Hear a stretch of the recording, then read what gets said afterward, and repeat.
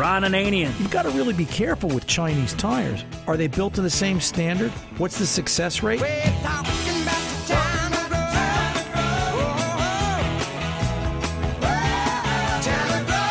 The Car Doctor. Dirt cheap is dirt cheap. You buy something cheap, you get what you buy. Welcome to the radio home of Ron Ananian, the Car Doctor. Since 1991, this is where car owners the world over turn to for their definitive opinion on automotive repair. If your mechanic's giving you a busy signal, pick up the phone and call in. The garage doors are open. But I am here to take your calls at 855-560-9900. And now, here's Ronnie. Hey, welcome. Come on in. Sit down. Ron Ananian, the Car Doctor, at your service. 3 bays all ready to go and wide open, ready to take care of your car and its problem here at 855-560-9900. The number again, 855-560-9900. 24/7 that number works. Sometimes it seems like that number works as hard as the Car Doctor. Maybe harder. But that number is there all the time because you can call 855-560-9900. Leave a message if we're not on the air. We've got a messaging service attached to it. We will call you back and get you in queue for the next live show, which are Saturday afternoons, 2 to 4 p.m. And I say that because some of you obviously podcast this radio show and take it from different sources, streaming and other places, the internet, and, you know, different than a brick-and-mortar radio station. And you can call that 855-560-9900 number, leave a message, or if you call during show hours, Saturdays 2 to 4 p.m. Eastern Time, East Coast of the United States, and we can talk to you live here on air. How was your week? I don't know how my week was. It went by like, whoosh, it was like, wow, look, it's Friday. Wow, look, it's Saturday. How did that happen? I was sitting at the deli yesterday, and I've got a lot of things to talk about, but I want to just bring this up real quick because I think Jimmy's right. I was at the deli yesterday morning in Franklin Lakes where I go for the Friday morning ritual, and there was 7 or 8 of us, the usual group of mechanics and mechanic wannabes and just tired people in general. And my friend Dirty Jim was sitting there, and Jimmy said, "You don't talk about the road to nowhere anymore, do you?" And I looked at him and I said, "The road to..." He goes, "Yeah. You know, and I had forgotten about the road to nowhere. And I had forgotten what that represented. And it sort of stuck in my brain for the last 24 hours because I think we all need a road to nowhere. I had forgotten what this concept was, and if you're new to this show and you don't know what it is, feeling stressed, aggravated, a lot going on. We got a big election coming up this week. Who knows where or what it's going to end up, how it's going to end up.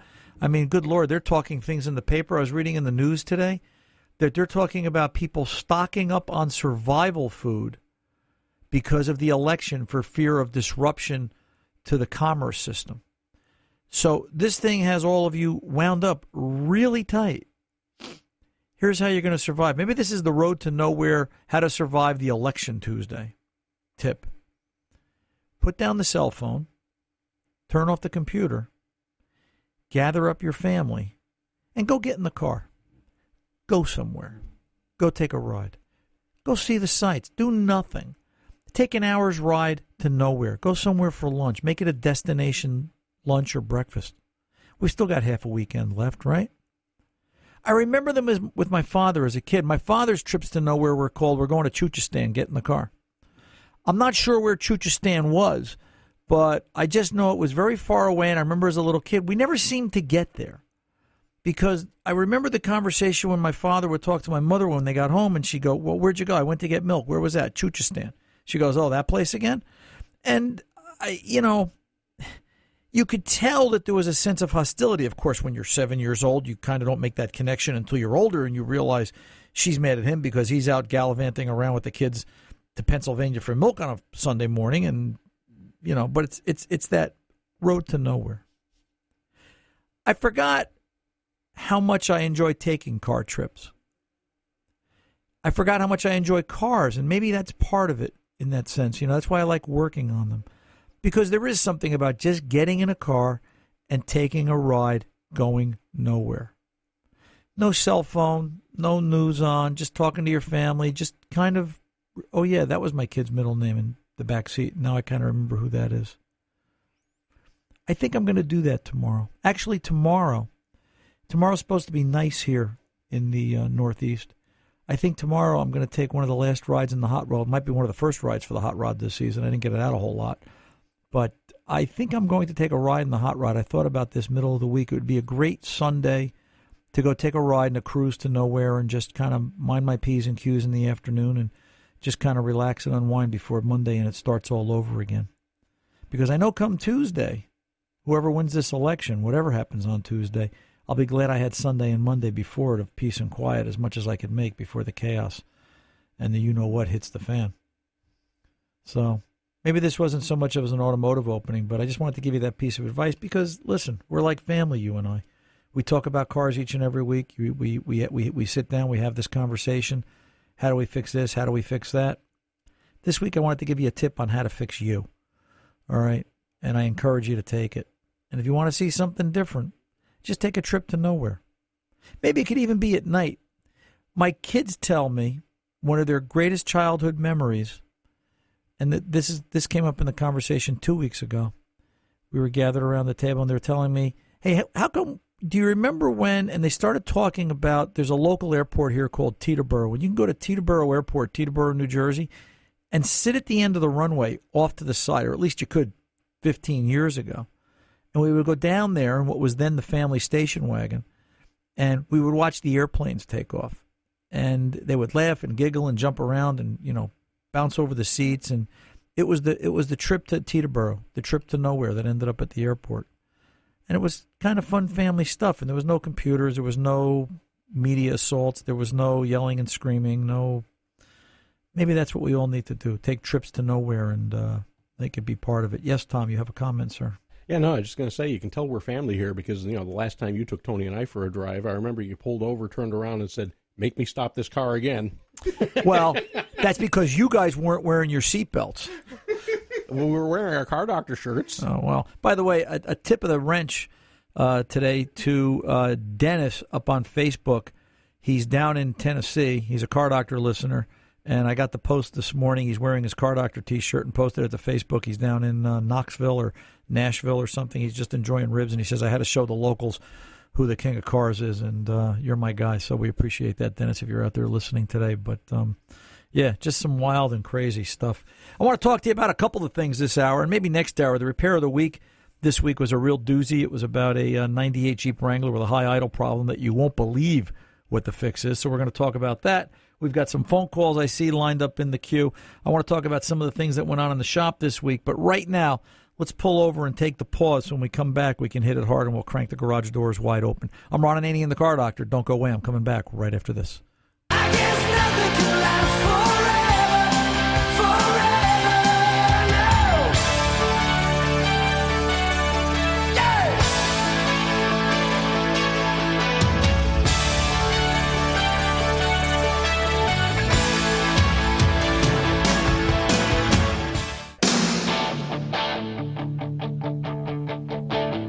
Welcome back. Ron Ananian, the Car Doctor here. 855-560-9900 is the Car Doctor phone number. CarDoctorShow.com is the website, along with podcasts available for download and streaming. TuneIn, iHeart, iTunes, all the good places, and Google Patch as well. Let's get over and talk to Peter, Sunapee, New Hampshire, 2007 Subaru, and some issues here. Peter, welcome to the Car Doctor, sir. How can I help?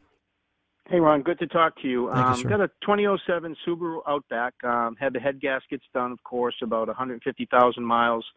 Have had catalytic converters done, the whole bit. And I've had a sort of a weird situation where I'm having some overheating issues where the coolant is backing up into the reservoir tank. And there's no leaks or anything like that. I did a water pump. Everything's nice and tight. But it's backing up into the tank, and I think it may be because I used some radiator sealant when I was having some leaking. And periodically I have to open up the radiator cap, put some more coolant into the radiator, and it runs okay, and then it backs up again into the reservoir. Then it spills out over there. So I'm at a complete loss. I haven't done compression tests on the cylinders to make sure that they're all okay, but the engine has good pep to it, so right. I don't think that there's anything there. Right. Are you consuming any coolant, Peter? It is consuming coolant, but I think that's because it's spilling out when it fills that reservoir tank to the top, because it really does get up high. Did you happen to, or have you happened to replace the radiator cap at any point? I have not, no. Okay. Get your hands on. I'm going to give you a bulletin number. There's a bulletin from Subaru 08-52-08. That's pretty common, and what that talks about is problems with the radiator cap itself. They talk about the radiator cap pressure valve being stuck open, or, and here's the or, which is what jiggled my brain when you said you put coolant sealer in there, debris getting sucked up into the tank hose and causing a clog and affecting the cap as well. So I'm wondering if you've got something as simple as a radiator cap issue. That bulletin talks in detail, and it applies to quite a few model year Subarus, and it talks about modifying the reservoir hose to a different length, and there's a bunch of information there that describes your problem to a T and some of the changes they want with regard to length of the hose in the bottle as well as the cap itself. So it could be something as simple as that, and I would encourage you to go through that before you get do anything any crazier. Okay. So that's number one. Obviously, you want to make sure you get yourself a good radiator cap. Stant would be fine. Get out to stant.com. You'll read more about it. As a matter of fact, Stant has a good bunch of information about radiator cap. I never realized until about 10 days ago we were doing something in the shop, and we were looking at I believe it was a Chevy Malibu, and we were looking at and the radiator cap on that was giving us an issue. And I never really stopped to look at how radiator caps are really complicated little critters. You think they're so simple, but they're not. And there's a lot of machining, and there's a lot of, it's got to be the right tension spring and the right fabrication and manufacturing in order for it to work right. So just make sure if you put a radiator cap on it, you get a good one. Number one. Number two, as long as I've got you on the phone, you're up there in New Hampshire. Are you aware of the possibility of brake line recall on that vehicle? Yes, I am. Okay. It's been off the road for about a year now because of this problem. I've been thinking I'm going to take it all apart and see what I come up with. Right. Because I do have some cool air coming out of one side of my heating vents. It's cooler than the other air. Right. I'm thinking maybe there's something there that's not allowing it to circulate all the way through. Well, and listen, I'm not a fan of sealers in the in the cooling systems on Subarus. For some reason, Subarus do not like cooling system sealer. Subaru makes, and let me modify that statement. Subaru makes a specific sealer that they want you to use.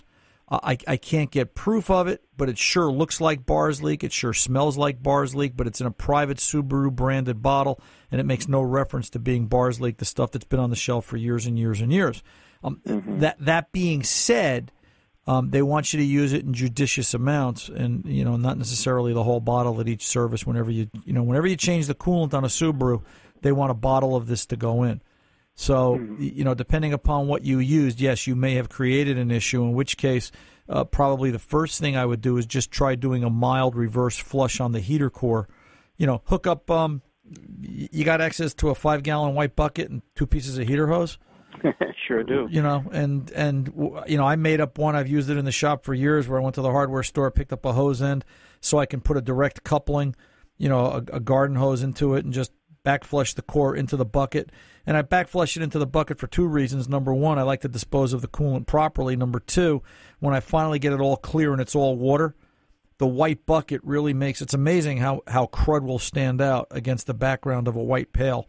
So that you'll really see, okay, look at the size of that. That's pretty nasty. At least you know what you're trying to get out. Sure. So, well, it sounds like great advice. Okay, sir. Definitely, that's my course of action. Yeah. Thanks. I appreciate it. If you need more, you know where to find me. Thank you, Peter. Thank take you. Good care. Thanks for taking the call. Thank you. Bye-bye. Let's go over and talk to JJ in New Haven, Connecticut. And it must be Subaru Day here on the Car Doctor. Your second call, Dr. Ron. Thanks for taking my call. And 07 Forester. What's going on here, JJ? All of 80,000 miles. I had a tune-up several months ago, and I was told by the garage where I had the tune-up done that I was leaking power steering fluid, and they'd fix it for me for $400, and that I should be seeing it leaking. And it's been 4 or 5 months later. I've seen no sign of leaking, and the car's driving fine. I just need some advice. Okay. First question is, do you trust the garage? Great question. 50-50. Yeah. So it's not a Subaru dealer. It's not, or it is? It is not. Okay. And listen, I'm not a fan that, my perspective is just because somebody has Subaru over their doorway, or Chevy or Ford or RA Automotive or whatever, it's a repair shop is only as good as the people inside the place. So Right. it doesn't matter whether they're a dealer or an independent. There's dishonesty in all forms and walks and occupations of life on this planet, it seems. Sure. My comment is, if you're suspicious, see how they handle, hey, can you show me the leak? I brought somebody into the bay the other day, and I started showing her things, and she says, no mechanic's ever done this for me. And I went, well, I want you to understand what we're up against and why we're looking at the car this way. And she walked out saying, you really made me feel comfortable looking at the car. And that's sort of my job. It's not just there to fix the car. My job is supposed to be to sort of help fix the customer, to get you guys comfortable with what's going on. And, Sure. and part of that is, if I can be on the soapbox for a second, not too long, you tell me when to get off, is if you think it's difficult understanding this generation of car, holy smokes, wait till the 2016 start coming out and Sure. need to be repaired 10 years from now. You guys are going to be scratching your head going, my God, bring back a 2006. It was so much simpler. And they're complicated. So you can handle this one of two ways. Take it back to them and say, I'm thinking about that power steering leak. Can you show me the leak? Can you show me where it's leaking? And see how they react to that. All right. I love that strategy, yeah. In your just, experience, Ron, should I be feeling any kind of pull or tightness if, in fact, it was a leak? well, only if it was low enough on fluid, but your first reaction or your first indication, JJ, would be you'd get that, power steering whine because there's air in the system. So, do power steering pumps on Subarus go bad? I don't know. Is the sun going to come up tomorrow? If it does, it will. But it's and then you've got to have the conversation with them. Okay, whose power steering pump are they putting on it? Right. Because what kind of warranty is there? My experience has been that the majority of the power steering pumps being remanned in the aftermarket, there's only one or two good vendors, and the rest of them are just. I think they're doing it in their basement in their spare time after hours because they're clearly not professional in the way they're put together. So I would definitely compare pricing between buying a new pump out of Subaru, a reman pump from a reputable supplier that's going to give you the same warranty as the Subaru dealer and vice versa. If somebody does a repair like that, it should come with a minimum of a year guarantee.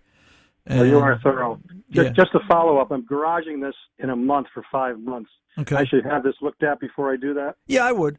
Listen, don't you want to know that I would have that looked at and a general overall look of the vehicle, because when you garage it for 5 months and then take it out come, April or March, right? I would have another look and see did anything deteriorate while it was sitting for 5 months. Right. So this way at least you kind of know. All right. It's cars change in the blink of an eye and the conditions change in the blink of an eye. And then more importantly than that, if you still don't trust these guys after they can handle this, then you got to find a mechanic. Do you make house calls? I don't know. I got a lot going on right now, JJ. I'd love to, but the answer is yes, but no. We'll talk. Let me know what happens, JJ, and have some fun out there in the sun. I guess you're going to Florida for 5 months. That's why you're putting the car away.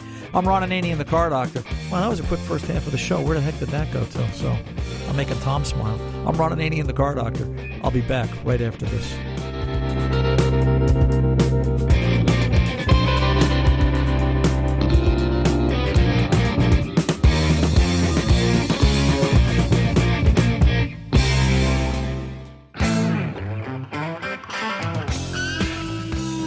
Hey, welcome back. Ron Ananian, the Car Doctor, kind of rolling along this hour. By the way, what is it with Samsung? Right, we're talking about recalls over the last couple of weeks, airbags. Now cell phones explode. Now washing machines explode. Are we just accepting of this? Are we just expecting everything to fail? And we just let these companies keep going on and on and on? How come this isn't like front page news? Everybody's rattling on about it. I remember 20 years ago when General Motors couldn't make a transmission to save their life. That's all we ever talked about.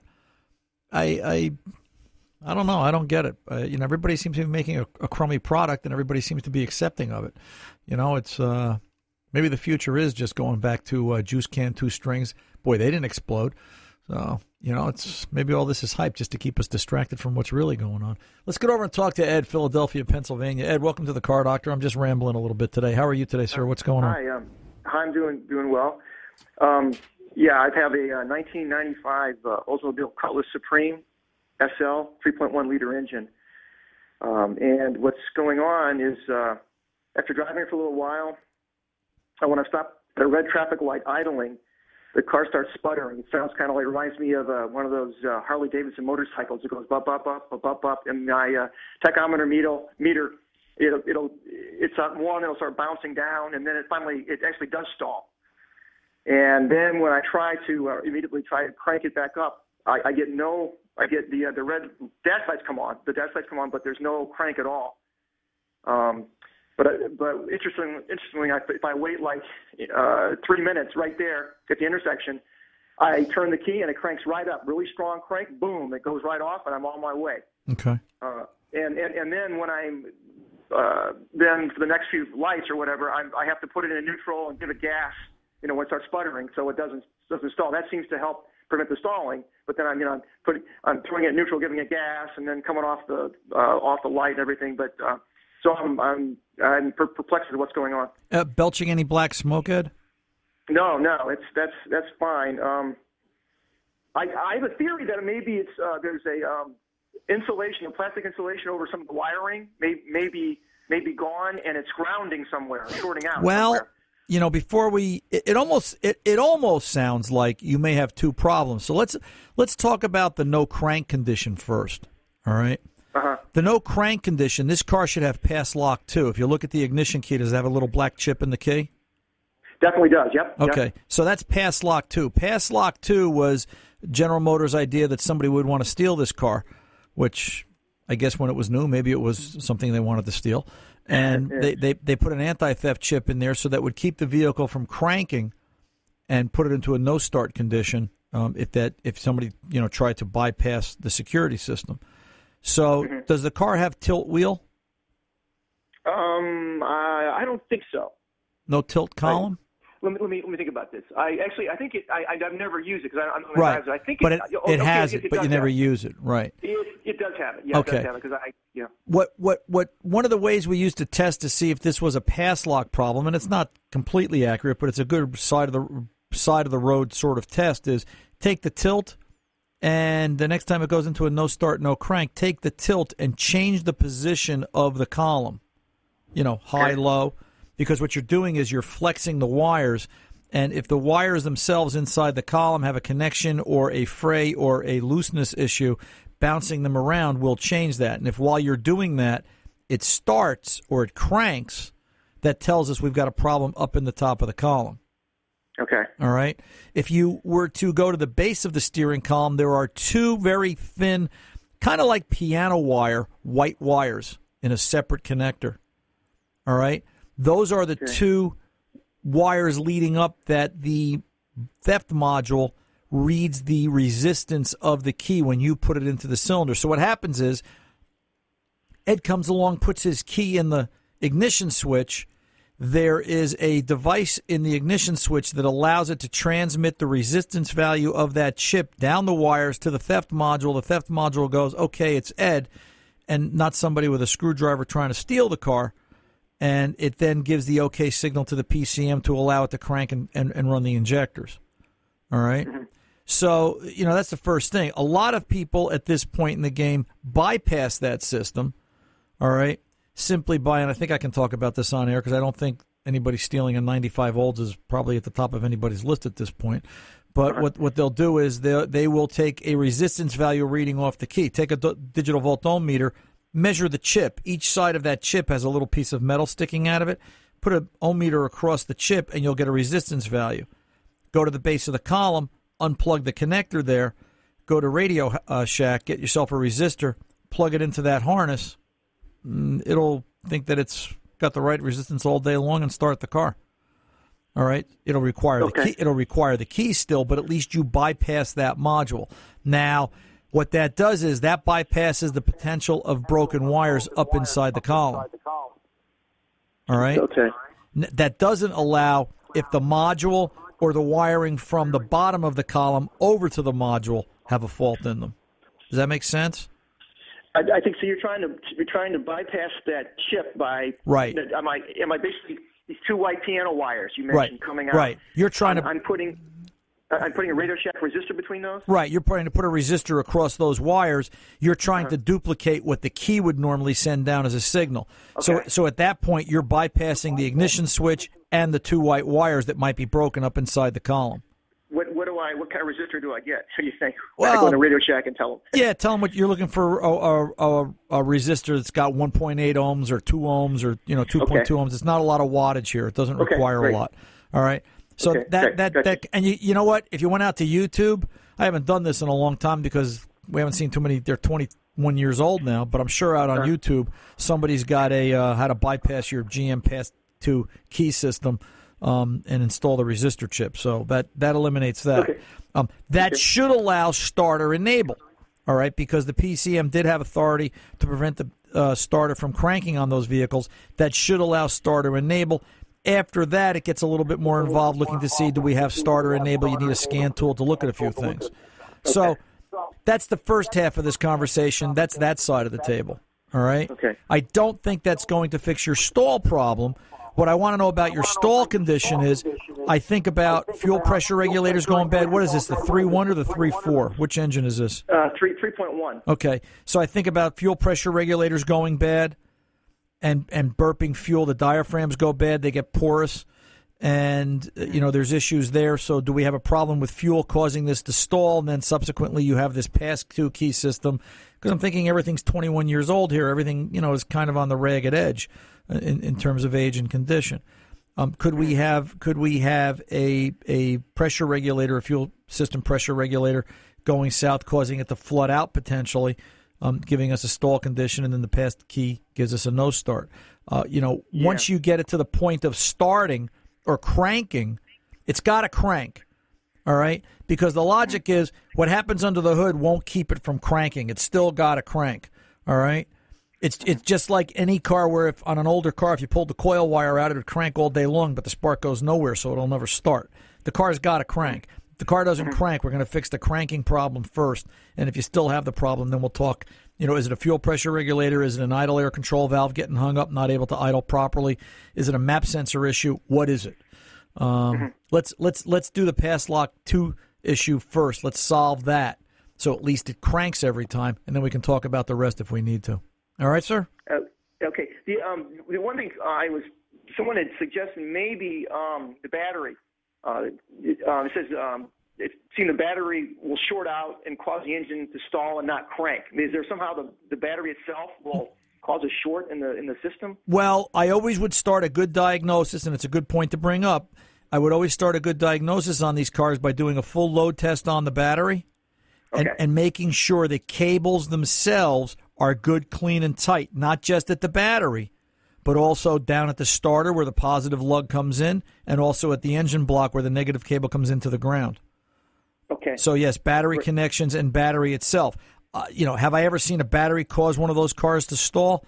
I saw those cars do a lot. I can't recall a battery causing it to stall. I have seen an alternator cause those cars to stall, and that's a slightly different conversation, but before I start reaching for the stars, I'd rather let's go with the basics. So, yes, battery, cables, connection, cleanliness, and then take a look at Pass Lock 2.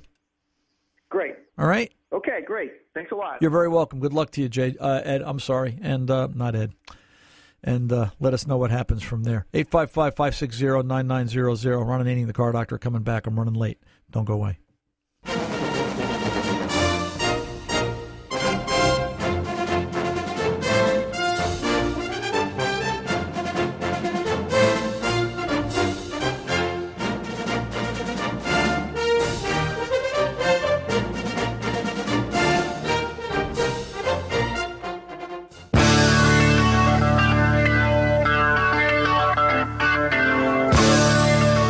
Welcome back. Ron Ananian, the Car Doctor. 855-560-9900 is the phone number. Let's go over and talk to Bill, Woodbridge, New Jersey.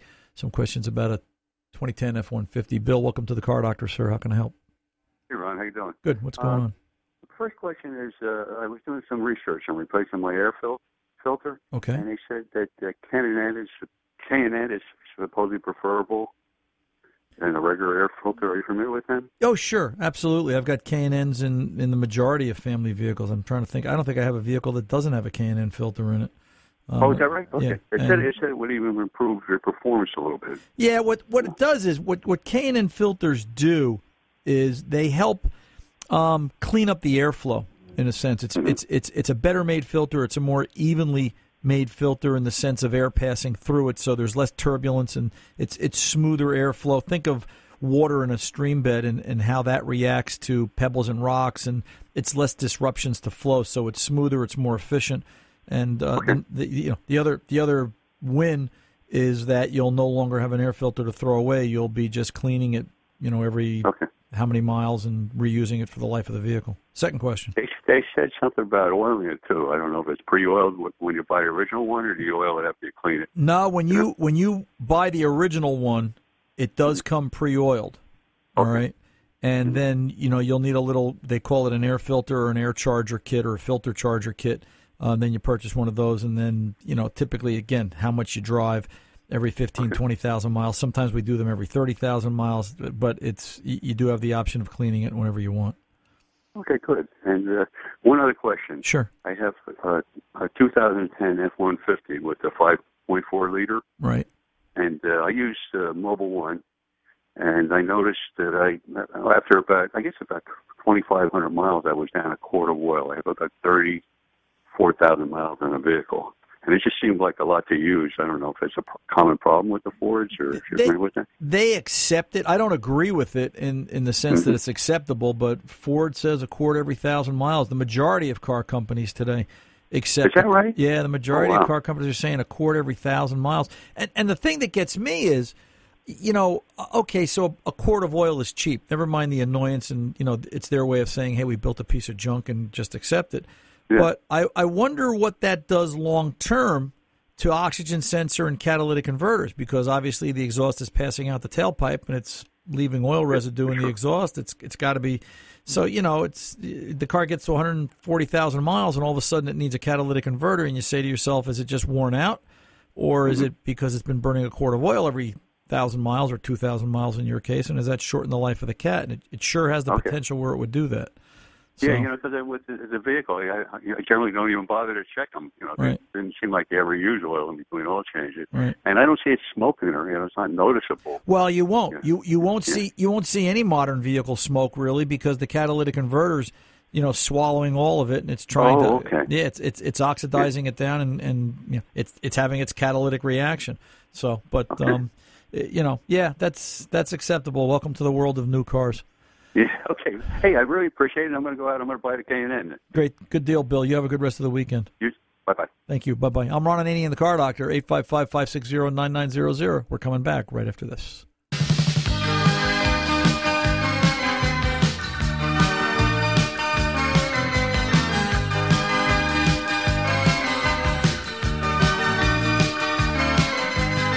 They put a parking lot on a piece of land where the supermarket used to stand.